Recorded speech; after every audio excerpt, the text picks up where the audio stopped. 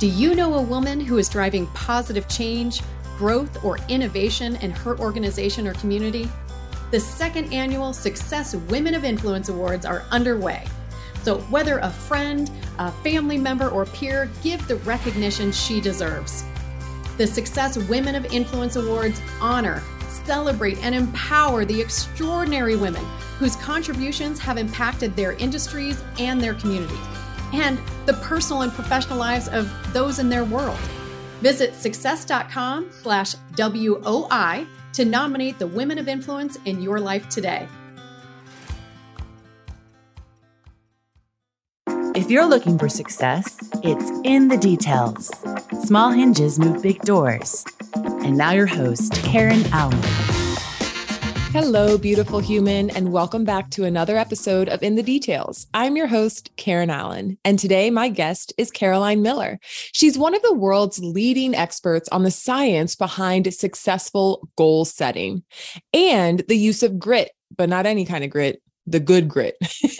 We need some good grit in our lives to achieve hard things. And for more than 30 years, Caroline has been a pioneer in the self-help and positive psychology worlds. Her best-selling books, executive coaching, educational courses, motivational speaking, and personal stories bring audiences research-based actionable strategies. And you know, I love when we tie the research into a practical strategy. So please get your notebooks and your pens ready, however you take notes, because in this conversation, we're going to talk about how we can cultivate more grit, dig deeper to clarify and achieve our toughest, most important goals. Let's get in the details with Caroline Miller. Caroline, welcome. Oh, gosh. Thanks for having me. I'm all jazzed. Jazzed up. Yeah. Let's admit, you're jazzed because you just did the Running Man. If you guys listen, there's only one audience that's going to see that. But the next time you're speaking, you might want to break out the Running Man, Caroline. I did on stage in front of 1,000 people in Phoenix. And I got to tell you, I got a standing ovation because I did the Running Man at the end. End of story. End of story. But it was great. I love it. I love it. Well, all right, listener, you see the kind of conversation we're about to get into, full of energy. And honestly, I feel like the best way to start this conversation, I know a little bit of your story, through the things that I've read, the things that I've watched, but also through our conversation and getting to know each other. And we have to start, from the beginning. How did you even get into this space? How did you decide that you wanted to focus your life's work on goals and grit? And honestly, I'm most interested in you sharing how you fell into that world of positive psychology, because I fell in by accident. I didn't even know it was a thing. And I feel like for most people, unless you know this is the track that you want to go, maybe it starts in organizational development or something along those lines. For the most part, people don't know about positive psychology. They just know about traditional psychology. So would love to hear your journey on how you got to the work you're doing today. Wow. I'm just shaking my head while you're saying that, because I've been so deep in positive psychology for 20 years. I forget that people may not know about it. So it's the study of. And they need to know. They must know. I think it's foundational. And it's the study of human flourishing. I got into it probably because I wasn't flourishing at my highest and best levels. I grew up in Washington, D.C. I'm a fifth generation Washingtonian. I went to, the right prep schools. My great uncles won the Olympics, went 1-2 in an event, made history, set a world record, yada, yada. So I grew up with these high standards in swimming, in school, in the family. I thought that success would bring happiness if you had the right kind of success. And it only led me into an eating disorder. So very young, about 14, I developed bulimia. It wasn't well known at the time. I was 8th, 9th grade. Nobody got better. It was a death sentence. Karen Carpenter died. Thought getting married would cure me. So I asked a guy on my third date in college if he would marry me. I had had very few dates up till that point, so I assumed it was a long sleepover. We just celebrated our 40th anniversary, so something good happened. But I hit my last bottom in 1984 with bulimia and climbed my way back to recovery and health, wrote a book about it. My name is Caroline.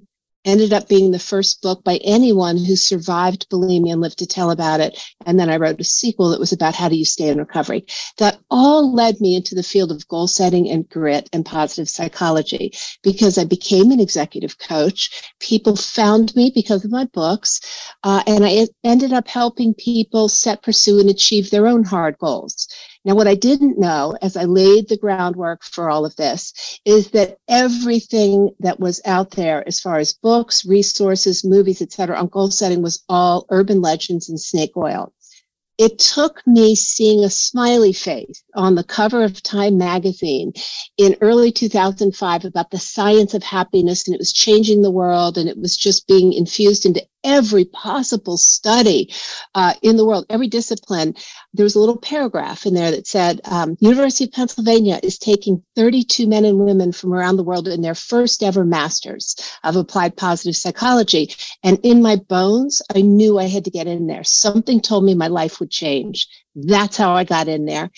That changed my life, and we can go into how I got exposed to the theories that now undergird what I do and books I write and the work I do with executives. But that's how I got there. And I think in some level, many people who found it that early knew they weren't flourishing and wanted to know the science on how to flourish. So I think it's like the shoemaker's children have no shoes. I think a lot of people in that first pioneering class at Penn, we all knew something was broken, couldn't put our finger on it, but thought maybe Penn and the study of positive psychology would lead us somewhere better. And it did. And now they've graduated their 20th or 15th class. And the world is full of people like you and me who love positive psychology. So that's the backstory. That's the present story. And that's the in-between story. Yeah. Those are the highlights. Very good. Yeah. Very yeah. Good. So when you were getting into this and you knew that you wanted to study the science behind it, it was because you had done something very specific in your life to achieve a goal of overcoming bulimia. Yes. But I wonder, when you say there was no science at the time that was supporting a goal setting process or how we really achieve those goals successfully, when you got into the program, how did you all then start to find that evidence? Because the first one, you and I were talking about this before, the first thing that popped in mind was, were there studies that were perhaps out there, but they weren't being shared because in today's age, things are shared so quickly through technology. Whereas before, you're only getting information if like a neighbor or someone in your community is able to, it was that slow as far as sharing information. So I am very curious about that piece. When you first entered the program, were you all able to uncover maybe research studies that just hadn't been shared, far and wide across the masses? Or did the research start with you all? Interesting. I think there's been boatloads of research since I entered the program in 2005. But the research that grabbed me, and I was the only one who focused on goal setting. The research I focused on started with goal setting theory, an assignment we had in October of 2005, Locke and Latham. And I remember reading this assignment just with this like puzzled look on my face, like, there's science, there's goal setting theory. I thought SMART goals might be goal setting theory. Turns out it's nothing. There's no evidence to it. OKRs and KPIs are well used, but started in the 1970s at Intel. Not a lot of research behind them. Goal setting theory was new and different to me. So I knew that I had to bring it to the mass market. And so, yes, goal setting theory had existed since 1990. However, the biggest problem with academia is that it has a wonderful R&D approach to finding new things. It has zero supply chain to the mass market. And so it takes people like you and me and other people who have an audience and who are interested in sharing evidence and research and footnotes to carry it out to the mass market. And that's what I did. My capstone that year at Penn ended up becoming the book, Creating Your Best Life, which has been ranked the #1 goal-setting book on many lists for 15 years. And it was the first, and pinch me, I'm pinching myself. It was the first mass market book on goal setting that ever included footnotes or research. Period. End of story. Blow my mind. And so because I'm not a researcher who has to publish or perish, in an academic environment where you only cite your own research. And because I could take an evidence-based look at a lot of connected theories and research for the first time, I was able to be a pracademic. I was able to pull it all together, and I love to write books. And then I like to work with human beings to see, does this research hold water with real humans? Because the researchers don't always know that. They don't know if there are interventions that work with a CEO. So I spend a lot of time road testing the research to see, is this useful? And so that's how I got where I am. I now focus nearly exclusively on CEOs, because I can make a bigger impact teaching them the science of goal setting and see it cascade through organization. And I do it through books, but I'm trying to reach as many people as possible in the time I have on earth. And I do think learning goal setting theory can change the world, because too many people in our youth feel overwhelmed by trying to do something important to them, and they have no idea where to start. And they want everything to come to them fast. So I'm on a mission to change the world by teaching goal setting theory. And that's just, You're doing good work. You're doing good work. My best. So I have not studied goal setting theory. So I'm going to ask you something from a very naive space. When I thought about, after going through so many different huge life events, and then on the back end of that, deciding to become an entrepreneur and start a business, I'm like, how do I get through these huge, audacious milestones that some were just thrown, right, as a huge boulder on my pathway of life. And others, I'm like, I'm going to take this road. I don't care if it looks rocky, right? Some chosen, some not. But the point is, I noticed that I was applying something very similar to both of these pathways. And it kind of goes back to the saying, how do you eat that elephant one bite at a time? Yeah. Bill Smith has a really great story of, how do you build a brick wall? You lay one brick at a time. But these weren't top of mind for me when I started to innately pursue, whether it was the path of healing, path of growth, or path of entrepreneurship.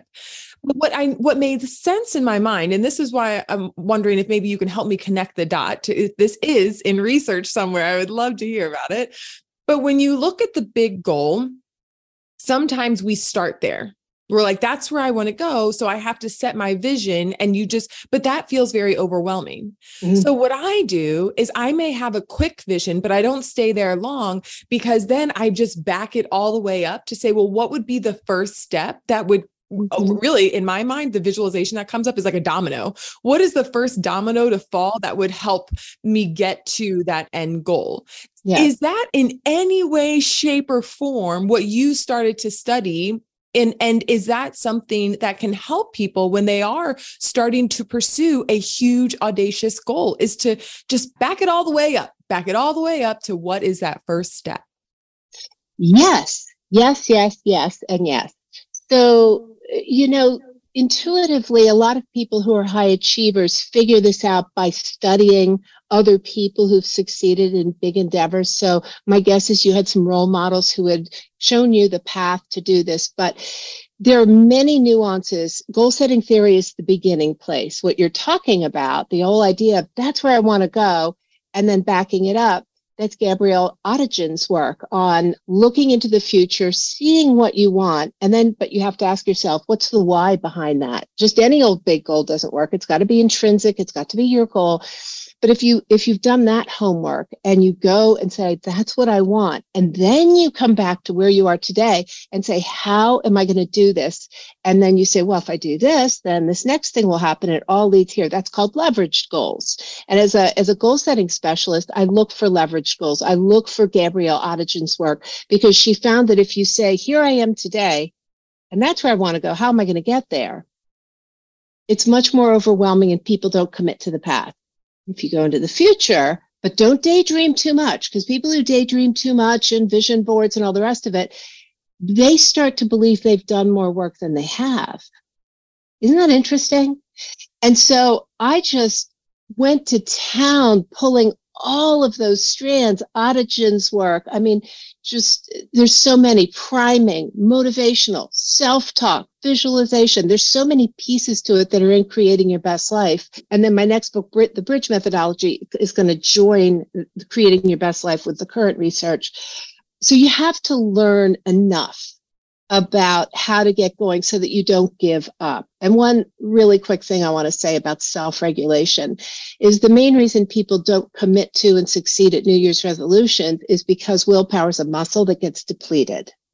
And if you set too many goals that require saying no to yourself, you will deplete that muscle so quickly that you'll probably fail at everything. Pick one. Put a stake in the ground on one thing, lifting weights, quitting smoking, drinking less coffee, changing your career and saying no to certain assignments so you can say yes more to exploring a new area. You've got to do that because the research found that willpower muscle carries over into other parts of your life. Mm-hmm. So, I mean, it's just so interesting when people say to me, I got overwhelmed, I quit. If you start to ask a few very direct questions, you'll quickly find the thing in the different theories that they did wrong, or that they didn't know about. Why would anybody know about this? As I said, R&D is great in academia, and there's zero supply chain to the mass market. And that's why most people don't know. But here's what appalls me. Most companies are not using science to set their goals. Most companies are being built on snake oil, SMART goals, for example, or no science of any kind, not even just saying, we'll do 50% more than we did last year just because that'll work or that'll galvanize people. I mean, come on, people. Let's learn the science. It's out there. Creating Your Best Life, I think, is still the best book on the market about this. All right, friends, we're going to pause for just a quick second to spotlight some folks who support the show. So we'll be back in just a moment. Are you ready to supercharge your life and get access to more opportunities than you've ever dreamed of? Then join me, James Whitaker, in the Win the Day Accelerator. Presented by Success, this entire 8-part program has been created to help you activate your winning life once and for all. You'll gain clarity on your goals and purpose. You'll learn how to quickly overcome challenges, and you'll get proven tips and frameworks that will deliver you big results fast in all areas of your life. So if you're ready to win, join me in the Win the Day Accelerator. To sign up, visit success.com/WTD. This is why, I was very timid on sharing things that were helping in my personal journey, because a lot of my personal journey is very spiritual and faith-based. Mm-hmm. And it was I had to surrender because there were so many things out of my control. But what helped me to then become more intentional about things that were working for me was when I had that spirituality piece, but then I married it with the science. Because when I started to learn the science, I was like, oh, wait, hold on. This completely unlocked what I'm doing, in these habits. So what happened was the habits may have been or felt spiritually based, right? For example, we'll say meditation and prayer. But what I then realized was the pattern of continuing to do this and how I was doing it was then impacting my brain through neuroplasticity. And so that helped me to feel more confident in what I was doing, which is why I love how you're saying this is if we brought that science into the conversation for individuals and for companies, it builds your confidence to know why these things work. Okay. And so you just opened a whole nother door that we should explore. And by using prayer and meditation, you're in many ways, I think, tipping the scales in the favor that this is an intrinsic goal. This isn't someone else's goal. When you have that kind of searching inside yourself to see where is it I want to go and why is that important? But what you're talking about in the field of positive psychology are what's called positive interventions. And there are a few things that work for everybody. And prayer and meditation, to me, are right at the top along with gratitude practices. And I think prayer is a form of gratitude. But the reason why it's so important to understand the science behind how do you raise your flourishing level, because it's not going to just happen to you because you wake up in the morning. It's going to happen because you do exercise, a gratitude practice, you journal, you meditate, you help other people, you're altruistic, you use your character strengths, your top character strengths in new ways and creative ways. The reason why this is so important, I think this is another foundational theory that had never hit the market because it was pretty new when I went to school, is that all success in life, all success is preceded by being happy first. So I grew up thinking, if I get the right SAT score, the right swimming time, whatever, get into the right college, I'll be happy. And the truth of the matter is, and there's great research on this, if you want to succeed at any goals, you have to boot up your happiness level first. And you were unknowingly doing this and seeing the results. Mm-hmm. You were upping your flourishing. I'll just give you just one or two more sound bites. Why does it work to improve your flourishing level or your happiness, which it was once called exclusively? It's because when you're flourishing, your eyes are a little bit wider open. A little bit. You take in more of the environment. You're more optimistic. You're more likely to get friends and keep friends because people want to be around you. You have more zest. You have more energy. You have more optimism. And even if you're wrong, even if you're unrealistically optimistic, that optimism, that hope for the future actually tilts in your favor more than defensive pessimism. So behind all of this, getting a little bit happier is the research on what it's doing to your brain, your neuroplasticity, your behavior, the people around you. So there's a lot of reasons why. Some people want to dive in and understand all of it, but some people just go, okay, I hear you. I know that works. I've seen it work in my life, and I'm going to do more of that now. Yes. And I'm going to say one more thing, only one. The quality of people around you has a massive impact on whether or not you're going to achieve your goals. So take a look at the people who have access to you through email, through phone calls, because that has a massive impact on whether or not you're going to succeed in anything in life. Absolutely. Absolutely. We definitely will dive into community piece of this, but I do want to go back to that point where you say that happiness, it feels like it's like the miracle grow for your goals, right? Yeah. And maybe not the miracle grow. It may be the foundational soil, as you're saying, like that has to come first. Jet fuel. It's the rocket fuel. Yeah. So a lot of people though, and I remember again, feeling very cautious about sharing the things that were working for me because I was afraid that people would then say, oh, well, that's just toxic positivity. And, oh, well, maybe you were just born, this optimistic person. I've literally had people say to me and ask me after a keynote, like, well, do you think that you were able to get over your husband's murder because you're naturally optimistic? And I'm like, did you hear the question you just asked me? Was it easy? You think that I don't know, a joyful spirit is going to help you get over your spouse being killed, you have a different view of the world that I just don't understand. It's not something that it just turns on. But what did help me to start to bounce back was something you mentioned, which was gratitude. And I had no idea, Caroline. I've said this before on other shows that my most basic gratitude was thank you for a soft pillow. But because those small things that I was grateful for started to then take shape in my brain, then started to expand my thinking, then helped me to feel more hopeful instead of all these, right? And so that right there, I think is really, really key because there was a point where I thought, and I truly believed, I remember having this thought distinctively, I'm tapped out. I don't have any resilience left. I don't know how I'm going to bounce back from I think you're just born with a certain amount and I'm done. This is too much. And it was at that point, I really was not sure what was going to happen next in my life because I felt completely tapped out. I bet. But around the same time is when I started to do the most basic gratitude practices. And it started to change. And I did not know what was happening on the inside. But what are some other things that people could do to cultivate resilience and grit? And I'm asking in terms of this piece of the pie specifically, because we live in this world where chaos is always thrown at us, right? Yeah. Whether it's through conversations we're having with people or someone upset on the road or something we scroll across in our feed, right? It's just a lot of negativity and destruction. And I know, and I believe, and I teach people we have to protect our mind and our brain from the chaos of this world. So let's talk a little bit about that. How can we protect our mind from the chaos of this world? That was a lot you just shared, and I really, I really honor the path you've been on and the difference you've made in other people's lives because of the sharing. It does bring up for me this idea or this fact that there is a mathematical ratio for positive to negative emotions that we must be over every day if we're going to flourish. The baseline is 3-to-1.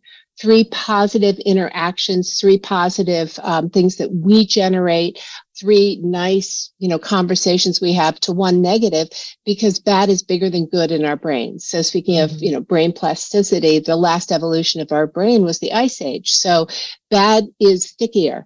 And so we have to have those 3 to 1. So by practicing gratitude and seeing things that were good in your life, you unknowingly probably, began to bring up the cushion that you had to deal with the negative. So what can we do? We can start with that. This show isn't long enough to go into all the different ways that we know through research bring about all those positive emotions and moments. But I do think we live in an awe-deprived society, and we have cut funding to arts and music in the schools, and our children are on screens so much that they don't see much that is truly awesome. And when we're awestruck, we're often silent and mesmerized by something that's greater than us. It could be somebody being selfless. For astronauts who go up into space and look back and do this thing called earth gazing, they are just struck and transformed by how small and fragile the world looks. And many of them come back and become humanitarians because they're changed on a cellular level. But being around things that are truly awesome, not just using the word awesome, things that are greater than us, people who do things heroically and selflessly and don't expect a trophy for doing it, often leave us awestruck. Being in the presence of musicians or even great sporting events that bring us to our feet, those are awesome. So that's one way we can bring that about. A very practical thing I found when I studied champions, and I gave a TED talk about this, a TEDx talk about it, is I found that people with good grit had an agreement with themselves ahead of time when they were pursuing something hard. And by the way, the happiest people wake up to hard goals every day, not easy goals, not low goals, hard goals. They agreed with themselves ahead of time that when the mental or physical or even financial challenges would feel overwhelming, they would change the channel in their brains and go to a prearranged place that would keep them going just a little bit longer. And it could be a biblical phrase. It could be the face of a person who passed on, who means something to us, and we're doing it in honor of them. It could be a song. It could be a slogan. But everyone who has that kind of good grit, I found that allowed them to persist just a little bit longer, had a prearranged something that they went to. And that's called Peter Goldwitzer's work on if-then scenarios. If this happens, then I will do this thing to counteract whatever it is. That triples your chance of accomplishing hard things if you think that through ahead of time. When you study the ancient Stoics, I think on some level, they knew this because they had a phrase, premeditatio malorum. Premeditate the evils in front of you. Be ready. Have a plan. And it's not enough to have a goal or a dream. Better have a strategy. And that strategy better be evidence-based. Now, I'm a veteran of 12-step programs. That's how I got over my bulimia. I've been sober for 40 years, et cetera, et cetera. But I just sat in rooms and listened to people telling their stories of overcoming. Just one day at a time, I went, okay, today I heard that person give me hope and clarity. I can do hard things too. Today, the research wasn't in on whether or not Alcoholics Anonymous worked for years, but if you were in the program, you knew it worked. And so sometimes the research is catching up to what we know works, like birds of a feather flock together, right? We now know that we catch moods from other people. So if it's working for you, there's probably some science behind it, is what I want to leave people with. Yes, I love that. I love that. One of the things that I found that is all inspiring for me is honestly just being out in nature. And I feel like that's something that we do not tap into enough. But man, I tell you that it definitely makes me feel small. And I'd heard that before about astronauts who go up, they turn around, they see the earth, and it changes them forever. But I love how you mentioned very specifically that when we connect ourselves back to something that helps us to keep going, just having that in mind is really good, because it's giving us more space to accept that hard times are going to come. Yes. And I think the problem sometimes with personal growth and the way that people present it is the belief that this is going to solve all your problems, and it's not. It's going to change how you interact with them. So that one small piece about like, okay, expecting that stressful moments and hard times are going to come can actually help you to change your relationship with it completely.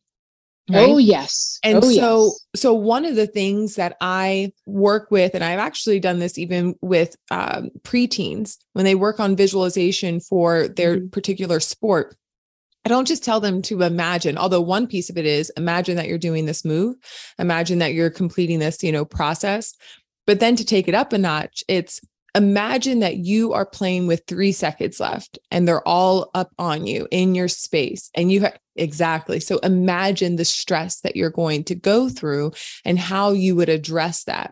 Now, again, this is something that I didn't know was like just a thing that is important, but how important is it to really visualize the stressful piece as opposed to the positive outcome that you're trying to create? Such a good question. So I'm going to go back to Gabriel Oettingen and even the ancient Stoics. I mean, you have to imagine that you're going to hit a speed bump and you have to be ready for it. This is why companies do things called doomsday scenarios and red teaming. If you're not actively imagining that something awful like a pandemic is going to come and destroy your supply chain for 2 years, then you have no playbook to be ready. Emotionally, you have to have a playbook to be ready. And I'm afraid we raised a generation. My adult children were raised as part of the self-esteem movement where we were told, praise your child. If they bring home a picture, tell them they're the next Picasso. Don't time them when they run. Just give everyone a trophy. I mean, the downside and the outcomes, negative outcomes from that have included a lack of resilience, a lack of people being entrepreneurial, a lack of kids climbing trees and breaking bones. It's unbelievable. So the research is now in that we have to teach our children and ourselves, because they're watching us. We're their greatest teachers, that bad things happen. And if you have to be ready for that. Now, you do want to visualize something positive because, Gabriel Oettingen says you got to go there. I mean, everybody seems to know that part, but you have to come back now and say, what's my playbook?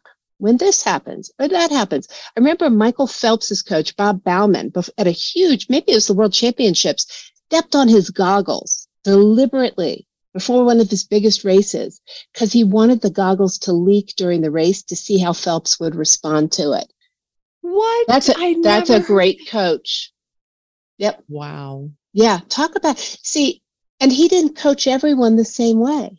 Mm-hmm. And this is why great coaches don't have a one-size-fits-all approach to helping people achieve their potential. If you're selling a system that's like, well, if you do this, that doesn't work. You better have a lot of tools in your toolkit because everyone is a little bit different. Yeah. Walk around in their brains, help them figure it out, and then be the person who holds them accountable by having, difficulties. And then challenge them to not need a trophy or that's great all the time.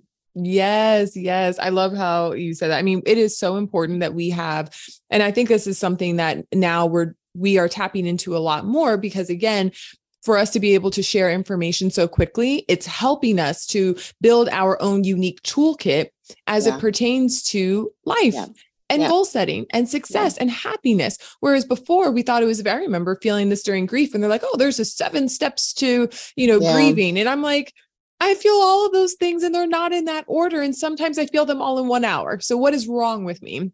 But again, that's not how I was living it because I'm different than the next person. Right. And also, there was part of that was taken out of context when they started to share the different stages of grief. But the whole point is that we're all so different. So we're going to experience it differently, which is why in this show, I love having guests and experts on like yourself, because it helps our listeners to develop this very, it's like a smorgasbord. It's like you're going to a buffet and you can pick out all these different tools, try them on, see what works for you. And that's how I started to go even deeper into positive psychology, because it wasn't just this one piece that definitely pulled me in, which is post-traumatic growth. That's the first piece that pulled me in. And then everything else that I found behind that was absolutely incredible. And the one piece I do want to go back to, and I thought this was really helpful in my own journey, was understanding how important community is, because the people around you do impact not just your well-being, but they also impact the choices that you're making, and so when you think about how I'll tell you what, we will take this to a part 2, but before we do, give us a little bit of a snapshot on how important and why community is important to individuals setting, achieving their goals, but also just flourishing in life. Whew. Okay. So positive psychology has been said to boil down to 3 words: other people matter. And that has multiple, things behind it. The happiest people cultivate and treasure good relationships. Not all relationships, good relationships. And so there's a fundamental piece to community being good for you as long as the people bring more to the table and make you feel better, and vice versa.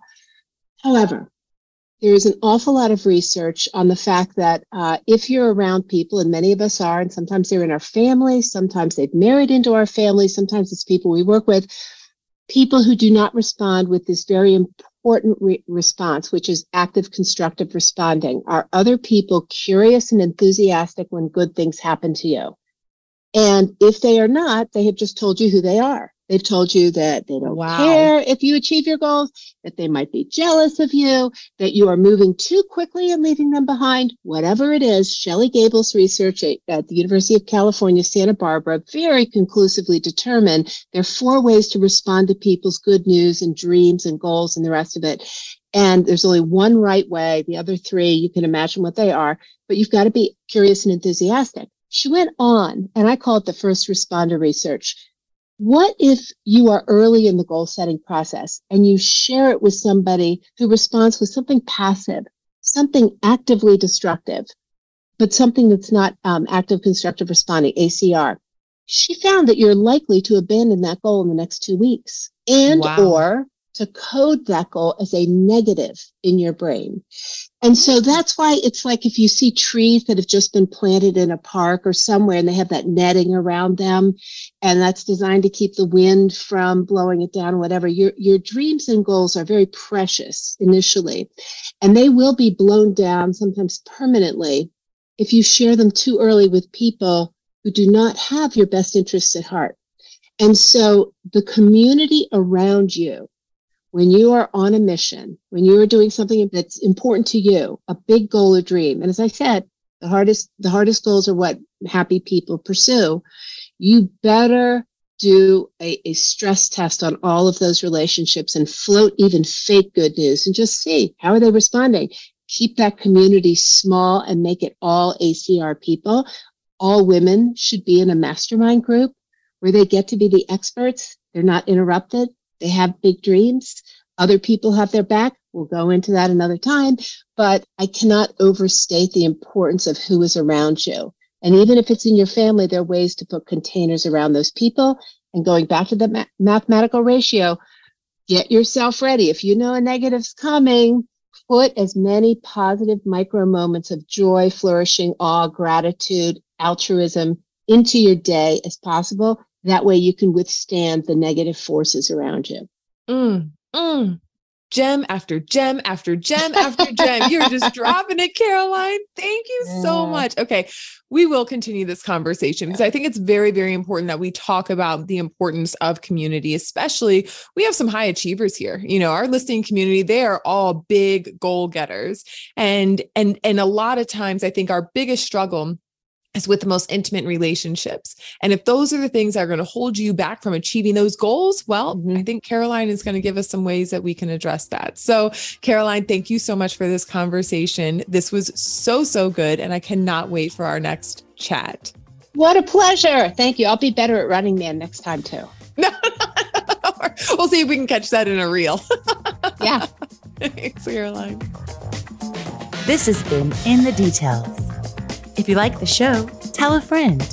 For more shows like this, go to success.com/podcast.